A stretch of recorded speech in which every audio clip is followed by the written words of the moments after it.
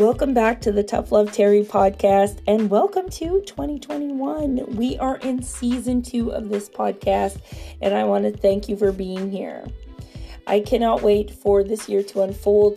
Things that you can look forward to include interviews with some of my favorite humans, musings by myself, and of course me reading my written material in kind of a audibles type situation.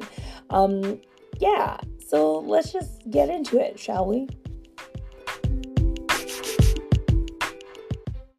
All right, before we get into the actual interview, I want to introduce you to my guest. So Ez Powers is my first guest of the year, and I'm super excited. And Ez is a colleague and an online friend. We have yet to meet in person, but I'm certain when we meet in person, it will be just as awesome. Ez is a 27-year-old agender photographer and mentor who uses they, them pronouns.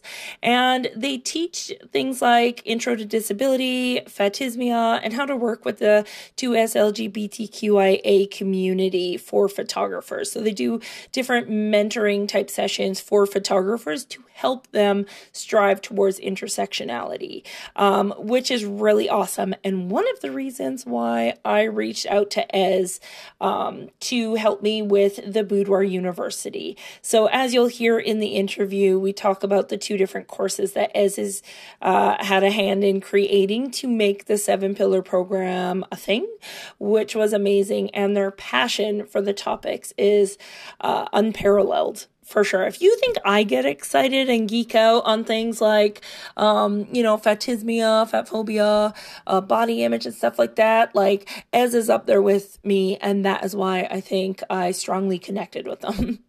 In other things, Ez has a project called the I Woke Up Like This project, which we talk about in the interview, but I highly, highly, highly encourage you to check out their work because as you'll hear in the interview, I actually told Ez that I would love for them to photograph my body because of the way they do such an amazing job of showcasing bodies just being bodies and how cool that is. So yeah, let's just get into the interview. Enough of me. All right. There we go. Awesome. Thank you for being here, Ez. I'm super excited. You are the first guest on my podcast. Oh, no, that's not true. Really? I had Jill before. That's true. I shouldn't say that. But you're my first, real guest. No offense to Jill. I'm a real guest. Yeah, she doesn't listen to the podcast, so it's okay. But yeah, thank you so much for being here, and I'm really excited to talk with you today. For those of you that don't know yet, we're coming out with the Boudoir University, which is like a little brain noodle I had last summer, and Ez is one of our esteemed educators for 2 courses, which is super exciting. So I've had the pleasure of listening to your voice quite a lot over the last few months as I've put these things together. And I'm not going to lie, I learned a lot from your course material from the one that I've received so far. And it was really eye-opening to me. So I want to thank you for the effort that you put into that. Like you do with everything, you put a lot of emotional labor into the work that you do. So I want to talk to you a little bit about your project, the I Woke Up Like This. It started as a project. Is that correct? Yes, it started in 2014, somewhere around I can't remember if it was 2013 that I started doing that or 2014, but the project just blew up overnight and it really spoke to me in a lot of ways that changed who I was as a person. So obviously, after doing it for so long, I figured, fine art, nude photography is very close to boudoir. Yep. So I naturally fell into that category, and I've been doing it ever since under the name I Woke Up Like This. That's fantastic. So what was kind of the impetus to start the project to begin with? Like what kind of made you be like, hey, I want to take pictures of naked humans in the morning kind of thing? Yeah, it's sort of like a particular setup. I have my system where I shoot right after they've woken up in the state that they wake up in. and I make sure that they don't put on makeup the night before, like some tried to do. And you're like, no, take that off. I was like, oh, no, because I let one slide through, and the critics Oh, really? The other people were really invested in the process of how each session was getting done, and like how strict I was about like not doing anything to alter yourself for society. So it started because I had a friend who I took nude portraits of. She was the first person I ever did a nude portrait of. And we were roommates at the time, and she just came into my room. We took some of the direct sunlight coming in through the window and just illuminated her midsection. And it was such a beautiful photograph of like her, and she's like, I haven't even showered yet. I haven't even brushed my hair. Like, I don't want to take a picture. And I was like, I don't care. Get over here. So we ended up doing that portrait, and her response to it is what made me want to do more, because she wasn't happy. She was very, very critical of herself. And she said, my boobs they're too long and they're too saggy, and my belly has stretch marks on it, and I'm fat, and, not in the empowering way, but in the I hate myself type of way. And it just really tore me down, because like she had been one of those figures, those bigger bodies in my life that had taught me to love myself no matter what size I was. So in that effort, I decided I was going to research this phenomenon a little bit and do these interviews with each person I photographed. And I would measure their self-esteem going into these sessions and coming out, so that I could gauge like just how much the experience in itself would impact the way they viewed themselves in the moment. Wow. So when she it can be hard as a photographer when you're like, oh my God, this is the most beautiful photo I've ever taken. And then the person in the photo's like, I'm not a fan of the way I look in the photo. Right. Like, what? So what is your kind of process then for the afterwards, when they disclose to you that, that makes me uncomfortable to see myself like that? Do you just sit with them kind of in that feeling, or do you offer them advice, or what kind of is your process afterwards? I've done nearly 60 women, and at this point, like there have been a couple of them that have come out with a negative self-esteem experience. And usually it comes down to their own stage of grief with their body, like grieving over the loss of control that we perceive ourselves to have over our bodies. Like, it's taken away when you see yourself in that state. Yeah. And it can be overpowering for some people. And in that moment, I just explained to them, like, what you're feeling is a little bit of shock right now. And I want you to sit with that feeling and really validate it. But I want you to also push yourself forward towards accepting bare minimally what you look like in these photographs, because this is you and it's not going to change. And even if it does change, you still have to figure out how to love that changed version of yourself. Yeah, that's fantastic. Because I think that's something that a lot of photographers struggle with when clients don't like their photos of themselves. Is they're like, I don't know what to say. Like, what do I do with them? And I think the point of validating their emotions are okay is really important, and not just to gloss over with like, no, you're beautiful, you look amazing. Like, because that doesn't really help. That makes them feel almost a second amount of shame, because now they don't just feel bad about their body, they feel bad about feeling bad about their body. Right. And feel shame about their shame about their shame. Yeah, exactly. It's just like this big spiral.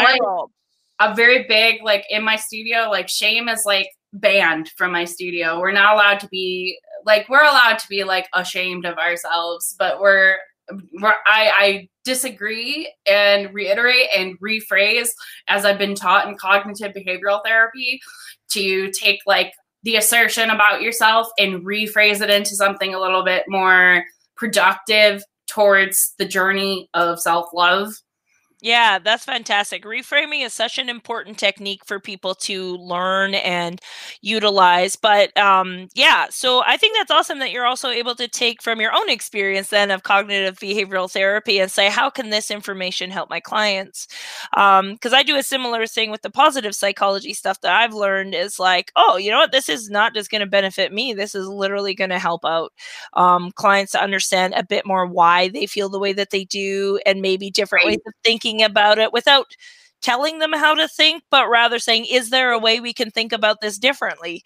And offering different perspectives or point of views that maybe they never had. So yeah, I have to tell you, when you sent me your gallery of images, I was like, oh yeah, because I needed some for the website and stuff. And I was like, oh yeah, these are going to be beautiful. And I was like, oh my God, these are stunning. Like, I was like, I want Ez to photograph me. Like, this is happening. Like, I want to see how you see my body. Like, I think that's the cool gift that we as photographers have is we understand that, like, this is just the way I see you in this moment, the way I see the light on you in this moment. Like, we can kind of remove ourselves, some of us can, from that. So like for me, it's really exciting to see how other people would see me and remove the personal piece from that, if that makes sense. So it's like, just because that's how you see me, which is probably the most natural way that I've seen people photographed, FYI, like the work that you do. Well, thank you. That's why, like, it's beautiful. So I'll share a link in the podcast information so people you can go check out Ez's website to get that information and see all the beautiful images there. But yeah, I was like, you're gonna photograph my belly one day, so it's gonna happen. Yeah. So thank you for that beauty that you do. So let's talk a little bit about your advocacy work. That's why I call it, or activism work. What would you say what do you call yourself that way? I like to stick with advocacy right now. Activism is a little more, actually, you know what? I could call myself either. It doesn't really matter to me at this point, as educator / advocacy is around the terms I like to use. Yeah. So because the photography industry is very much built on Eurocentric beauty standards, and we have seen this over the last, and being in Facebook groups definitely compounds this information. Like seeing the same right? Like seeing the same bodies shared all the time, and whatnot. It can be disheartening sometimes to be like, yes, that is some of the bodies that exist, but like, where are these other bodies? So what for you kind of made you start to kind of speak up, I guess, about your experiences, and now you offer mentoring and things like that to photographers around like how they could be more inclusive? Like, what was it for you? What did you recognize in the industry that you're like, they need help? Well, I guess it was about the time that Ferguson happened. I started realizing a lot of my own privileges and seeing just how little I really knew as someone who used to think that they knew everything. So I feel that. You know, young 20s me was very ego-filled, and that broke very quickly once all of that stuff, Black Lives Matter, started to really like become a pervasive force in the movement towards equality for people of color, but specifically Black lives. Yeah. But that drove me to the intersection of race, and my project actually drew me towards the intersection of fatness. And from there, it just sort of increased over time. Over the last like 7-8 years or so, I've just gradually educated myself about each intersection, from intersectional activism, which is what I practice. And from there, I just realized as a photographer who runs a photography business, who is also doing all this work, I realized our entire community was absent of this knowledge. There was nobody doing anything with ableism 10 years ago. There was nobody doing anything with race before all of these events in the relatively close present have happened. Yeah. So it just sort of dawned on me that, like, you know, I'm not a race educator, but like I will always advocate that everybody educate themselves on that before they tackle other intersections, because it is the most useful intersection to be like fluent in. Not that I consider myself fluent. I think that's a lifelong journey. Agreed. But when it comes to ableism, and when it comes to transphobia, and when it comes to Eurocentric beauty ideals, our boudoir community is very centered on those things. And just by participating in groups and stuff, like, you know, my work isn't for the average boudoir photographer. Fine art photographers love it, but the average, like, sexy, like, dolled up, lust-filled, you know, branding doesn't really like my work.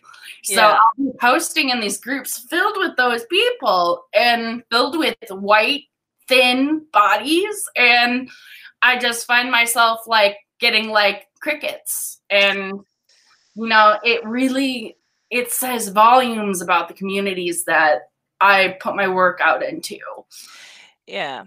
I definitely agree with that. Similarly, like my biggest work has been around just showcasing fat bodies, because that is the one intersection that I exist at. So that is something that in 2014, I think it was, I like looked around at the photography industry and was like, hey, where are all the fat people? Like, I'm like, where are people that look like me? Like, they're not here, but we exist. Like, why don't we have photos? Like, I don't. Photographers out there who are fat and who could be taking beautiful selfies of themselves and contributing to the lack of bodies that they get when they're commercial. Because honestly, like, we also need to talk about the problem where, like, there's less fat people coming to get their photos done because they're told they're less worthy of getting them done. Well, exactly. And that was like the biggest thing in my first year of business. It was really important for me to be like, look, it doesn't, like, your body can look like anything, but your story is worthy of documentation. Like, that's, if you don't go get your photo taken and like say how you want to be photographed, all we're going to see for fat bodies is headless fatties on the news. Like, that's going to be our historical representation going forward. And I don't want to be complicit in that. Like, no, let's see bodies doing like amazing shit in the world. You know, like let's rewrite our stories the way that we know them to be actually true, instead of the way other people are writing them for us. And within that, I've been able to see like a lot of similar to you. Like, I noticed like, well, yes, that is the one intersection that I can understand. There was a lot that I was not understanding at all these other intersections of oppression that I definitely had and have to learn a lot around. And you were somebody that, I think I sent this to you in a message, but I was like you inspire me because you ask the hard questions without, like, even though it might be scary for you, but you ask the hard questions that a lot of people usually would sit in silence. Does that make sense? Like I'm very willing to fuck up. yeah, but it's like, it's inspirational almost, and I don't want to say that's what it is, but it's like, when I'm like, oh, like, I'm thinking this thing and I don't know if it's right, like, part of me is like, don't say it because you're gonna get like trashed on the internet. And so I'm like, wait a minute, but if I'm asking this question, somebody else is also thinking it, right? So I think there's always people in different stages of knowledge when it comes to intersectionalism. Like, there's nobody who knows all the answers, and like, anyone who's pretending to, or pretending, like, even as a mentor, I don't tell people I'm some sort of expert on everything. Like, I am a person who has like a decade of knowledge about it, which is just happens to be useful. Well, and that's a big thing too for myself, that I've tried to make sure that I never taught anything beyond my scope of what I knew, and instead would refer to people that know better, which is why when I was like, I want to create the Boudoir University, I was like, I can't teach all of this shit, and nor should I.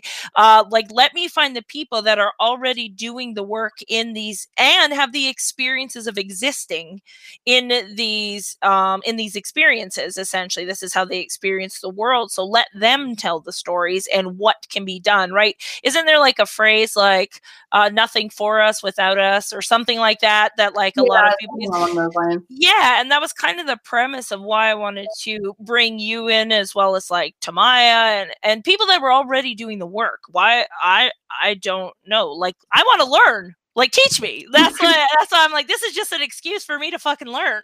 It's like, I'll build a whole system and a whole platform just so I can learn from people. But I'm totally okay to do that. It's working.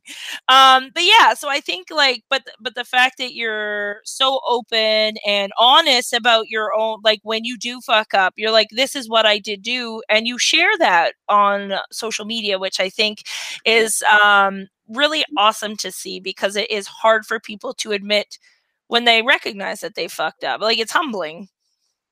I guess I just feel obligated to tell people, like, so they don't make the same mistakes as I've made. Like, I want to mitigate as much harm as I can when it comes to, like, doing intersectional work is mitigating harm. Like, that's all it is. And it's unlearning behaviors so that you can be a more tolerable person to be around for everyone. And I say tolerable in like the nicest way possible. Yeah, no, I know. But I think like the role modeling of it is what does it for me. Like, I love that you are willing to be like, because then that gives me a bit more courage to say when I fuck up. Do you know what I mean? Like, seeing like they did it, so I can do it too.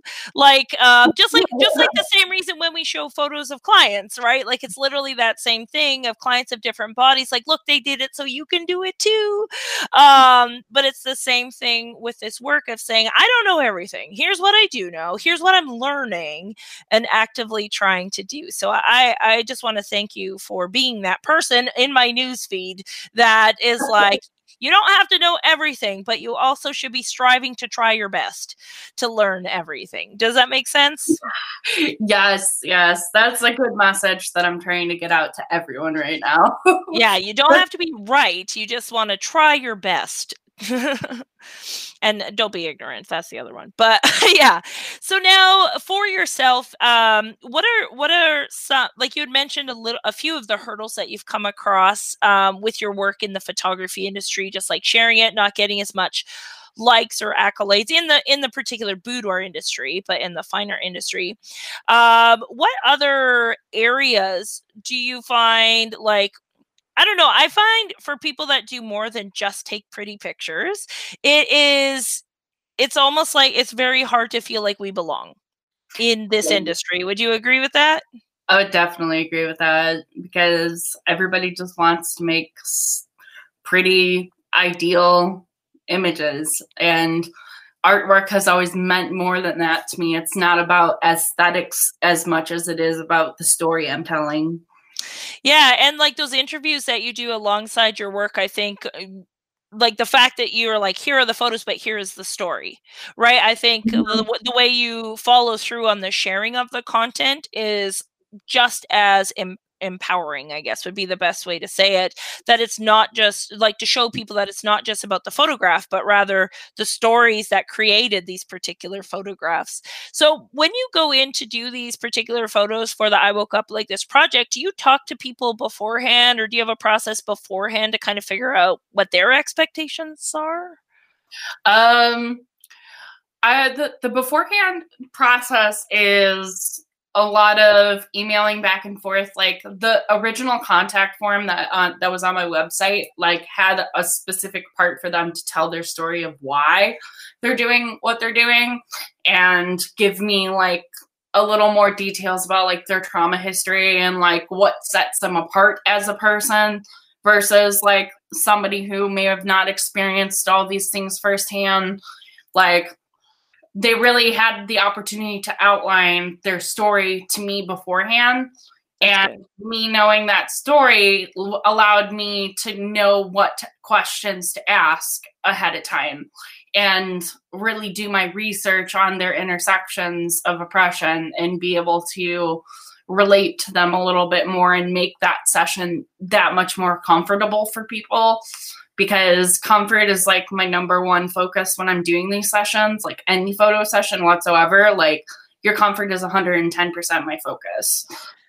That's awesome. So yeah, I think doing that preparation work ahead of time is super important for that. And so I think that's something that a lot of people, like, they send out the questionnaires, or like, here, how do you want to dress, and how do you want to, like the more topical questionnaires, but I don't think people are necessarily, maybe it's equipped to or comfortable to dig into the deeper stuff. But I also think that that is you need to know that before, so like, if I say something that could make their mood change in an instant, or do something that, like, is just part of my daily routine, is like how I shoot.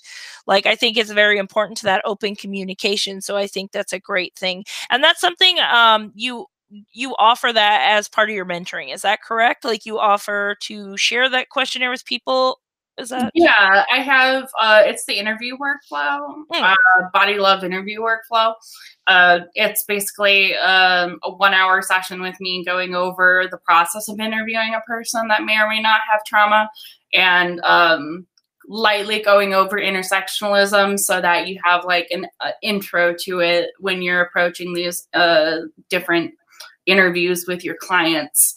And so you can stay on topic and understand where to focus your attention when you're interviewing people, and how to ask follow-up questions when they give you a really good answer to a question and you want to go a little bit further into it. So, and at the very end, you get a worksheet with all of my questions that I usually ask, like my baseline questions. Like, so you have some sort of template for yourself to like go do it on your own and actually utilize it, versus, you know, just doing this mentor session and then saying you're going to do it and then not really doing it. And then, like, I don't know where to start. Yeah, that happens a lot with coaching and stuff like that, where people are like, I have all the information, but I don't really know what to do with it. So I think that's awesome that you give something tangible that's like, now you can put this into practice. Like, now go, be free, which is really cool. So I want to talk a little bit about you now, and not necessarily the work that you do. So I want to know, can you tell me about a client who has changed your life or shifted your perspective of the information, like opened your mind to more, like, either intersectional work, or like that really just like sat with you? Can it be a subject? Yeah, sure. When I first started doing photography for money and started my business, I was 16 years old. Wow. And I did it because I had a friend who was was teaching in Kenya, and realized that her town didn't have clean water. And she needed a photographer to photograph all the water sources. So they pulled some strings and I got to go. Wow.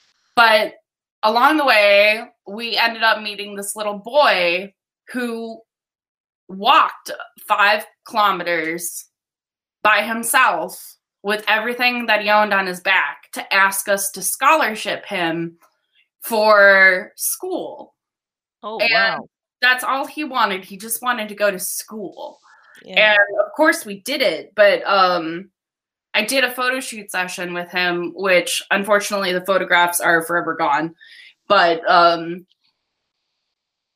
he just, knowing his story completely changed me and the way that I shoot and how I do what I do for other people, because it was undescribable to be a 16-year-old and have somebody so unfortunate come to your help and ask you, because of the country that you're from, and because of the color of your skin, and because you have a car with you, and because you have all these privileges. And I taught him how to use a computer, and within 10 minutes, he writes out a thank you note for teaching him how to use a computer. Oh my God. And it was heartbreaking at the same time, but it was so good to figure out that like we could get him away from like his living situation, because like it turned out like his father was the town drunk, and he had several other brothers and sisters who were also struggling, and he just made the decision to just walk away from it all. So we stayed in contact for a long time, until he finished middle school and graduated from the mission and went on to school in Nairobi. So that was one of the most influential people that I've ever photographed, because it helped me realize a lot of my own privileges at the same time. It wasn't just pretty pictures. Like, these were very meaningful, like the very first photographs he's ever had of himself. Wow. So that's amazing, especially at such a young age. I think it's important to have those kind of like eye-opening and brain-opening experiences to recognize that, you know. But you also had to have some level of self-awareness at that age to say, that feels different, you know, and not just see it right. Like, yeah. So I think that's really interesting too, that like stuck with you so much that it literally changed the way that you shoot and the way that you do the things that you do. And now look at all the like work that you're doing, which is amazing. So I want to know, is there a mantra or phrase that you use, and it maybe has changed over time, but like when you are like stuck, or like when you're frustrated, or when you feel like kind of at the end of your rope kind of thing, like what is a mantra or phrase that gets you going again? I have two. Okay. Because I've been there a lot.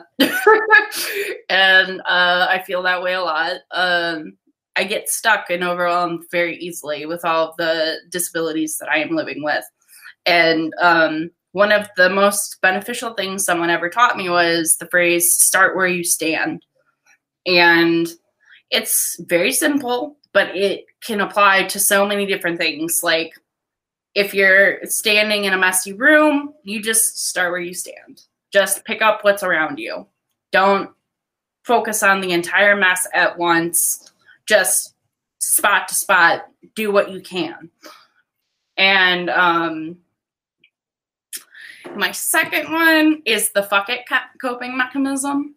Okay, what's that? I like the sound of this. It's something me and my therapist developed over the course of the years that we've been together. And it's basically like when everything is at your wit's end and you have nothing else you can possibly do, you just admit it and you go, fuck it. And like, then you do what you gotta do. That's like digging the heels in kind of thing. The grit. That's what I like, where you're like, you know what? That's it. Yeah, that's. I just like lean into my anger a little bit and let myself have it. Yeah, well, and that I think too, like anger that way, like when you get that far, is like anger is a great motivational tool to be like, you know what? No, we're not done here yet. We got shit to do. I got a lot of anger in me, and it is like 90% of my passion is fueled by my anger. There you go. Well, you know what? Change happens as a result of that. So as much as I don't want you to feel angry, it is helping in some capacity. So there is good of that, I guess. Holding its weight. There you go. It's making it kind of worth it, maybe. But also, I don't want you to feel angry. But also, yeah. So as somebody that does exist, like you exist at your own intersections of oppression, like you said, you exist with like a lot of different disabilities, and so on. So tell me a little bit. Oh, and trans. You said, is it agender? I don't want to say it wrong. Agender. Yes. So what has that been like running a business as somebody that exists at all these different intersections compared to what we see and like hustle culture and like as a business owner, we're like, oh, if you're not hustling hard enough, it's your own fault, and like all this kind of stuff. Like, how does that feel as something that does exist at these different intersections? Not good. It doesn't feel good to see everybody measuring your worth based off your bottom line.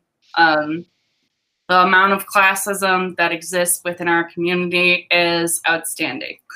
I like to advocate for taking on as much work as you can without overworking yourself and building something slowly but surely versus like taking on $100,000 worth of sessions in a year and working every single weekend. I can't do that. With my disabilities, I can only work part-time. Yeah. So my full-time is part-time. And people don't understand that. When I tell them I'm part-time, they assume I'm not really a business. They don't think that I'm doing this for the bread. They think I'm doing it just for funsies.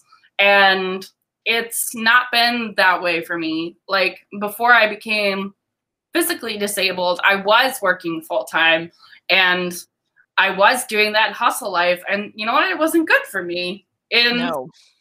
It didn't help me grow any more than, you know, spending the time and investing in the right educational resources and really like trying to get into the community and making friends versus trying to make the most money. Well, we all want to make the most money, and I totally understand. I'm not saying I like being part-time employed. Like, it's a struggle to afford living full-time on a part-time ability. Yeah. And it's hard because as a mentor, people will come to me because for business things, and they'll think I'm less talented than other business owners because I don't make as much money. And it's not really about talent for some people. It's about, you know, what, you know, your class level is going into business. Someone who has the equity to pay multiple employees throughout the year and pay for marketing in order to get the inquiries to keep and pay for your studio all year long, plus paying for the upkeep of your studio. And, you know, building your business takes another stream of revenue. And when you're me, I don't have another stream of revenue because I'm not able-bodied. And a lot of that doesn't translate over to people when they look at me. They think, oh, you're only making X amount per sale? You must not be. You must not be. Well, that's one of the things that from the very beginning I always was like, I am not like, while I don't have any disabilities or things like that to contend with, I also am not pulling in the big, like, I don't even know how much people make, like, ridiculous amounts of money. And like, that's great. I love that for them. That's what I love. But like 1 year I was making like significantly large amounts of money, and that was the year I hated my life. I don't remember anything. I don't remember my clients. Maybe I made a difference. I don't fucking know. I wasn't having fun doing it. I can tell you that much, because I lost sight because of what I thought as a boudoir photographer you had to do. And so I think that's one of the things, like, with the Boudoir University, the whole intent is like, yeah, that's great. Like, there's people teaching pricing and things like that. But I'm like, let's teach you how to be an empathetic human. Like, let's start with empathy and what work are you doing that is for you as a human before you're a photographer? Like, let's get your human under control. So that way it's like you make as much as you need to make to live and do the things that you want to do, but you also enjoy the process. I think that's really important. So, but yeah, like, I just, like, if I'm feeling the pressure of like, you're not making enough money and you need to be charging more and doing all this stuff, then as somebody that exists at different intersections, I can imagine that it would be that much more compounded and make you feel not so great. Yeah. And yeah, and that's the thing with like, well, I like Facebook groups because I have one. I like it. Great. Love it. For community building, I also think they can become very toxic and not super great. For people to listen to their inner compass, I think is the best thing. And so I think like you do a really good job of staying focused on who you're working for and why you're working and the intent behind it. And I think that's really awesome that you're doing that. So is there anything we'll wrap up here shortly, but is there anything that you would like to share with my very small but awesome community? Just listen to marginalized people. What, one more time? They just kind of cut out a little bit. Listen to marginalized people.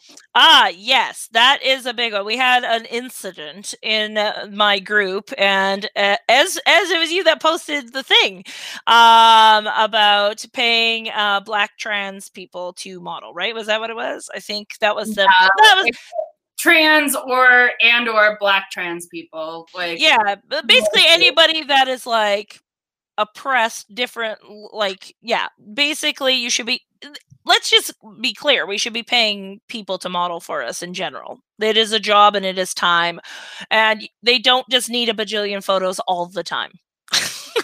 They're a model. They can get photos anywhere, even if you're the best photographer there is. Yeah. Like, I understand some people want to trade for print, but like saying, "Oh, I charge thousands for my services, and I would never shoot someone for money. I would never pay anyone." Yeah. Oh God! It's like give them the option. Then say, "Here, I can give you $1,000 worth of photos, or I'll give you $1,000. Which one do you think they'll choose?" You know, and I think like that post was really awesome, and it was hard for people to listen to marginalized folks on that post, but it did a good job of weeding out the assholes in the group. So I was happy to get rid of them. I was like, I think in Facebook it's like quarterly this has to happen. Like, so if you want to drop that again in like 3 months, yeah, just drop it again. We'll just like we'll use it as like our thing to get rid of people. Cleanse. Yeah, exactly. The New Year's coming. It's cleanse season anyway, so we might as well start it off that way. That's the only thing, people, you should be cleansing next year. Okay, let's be clear: is cleansing the bigots from your life. Thank you. And on that note, we will end this podcast. So I will post all of Ez's information in the podcast description, so that way you can go follow them and love all the photos because they're all amazing and all that good stuff. And stay tuned because Ez is doing, again, not just one but 2 courses for the Boudoir University, and maybe more in the future, but we're starting with 2. We'll start with the 7 pillars first and then go from there. But thank you so much for being here, Ez, and it's always a pleasure. Thank you. Bye. There we go. It just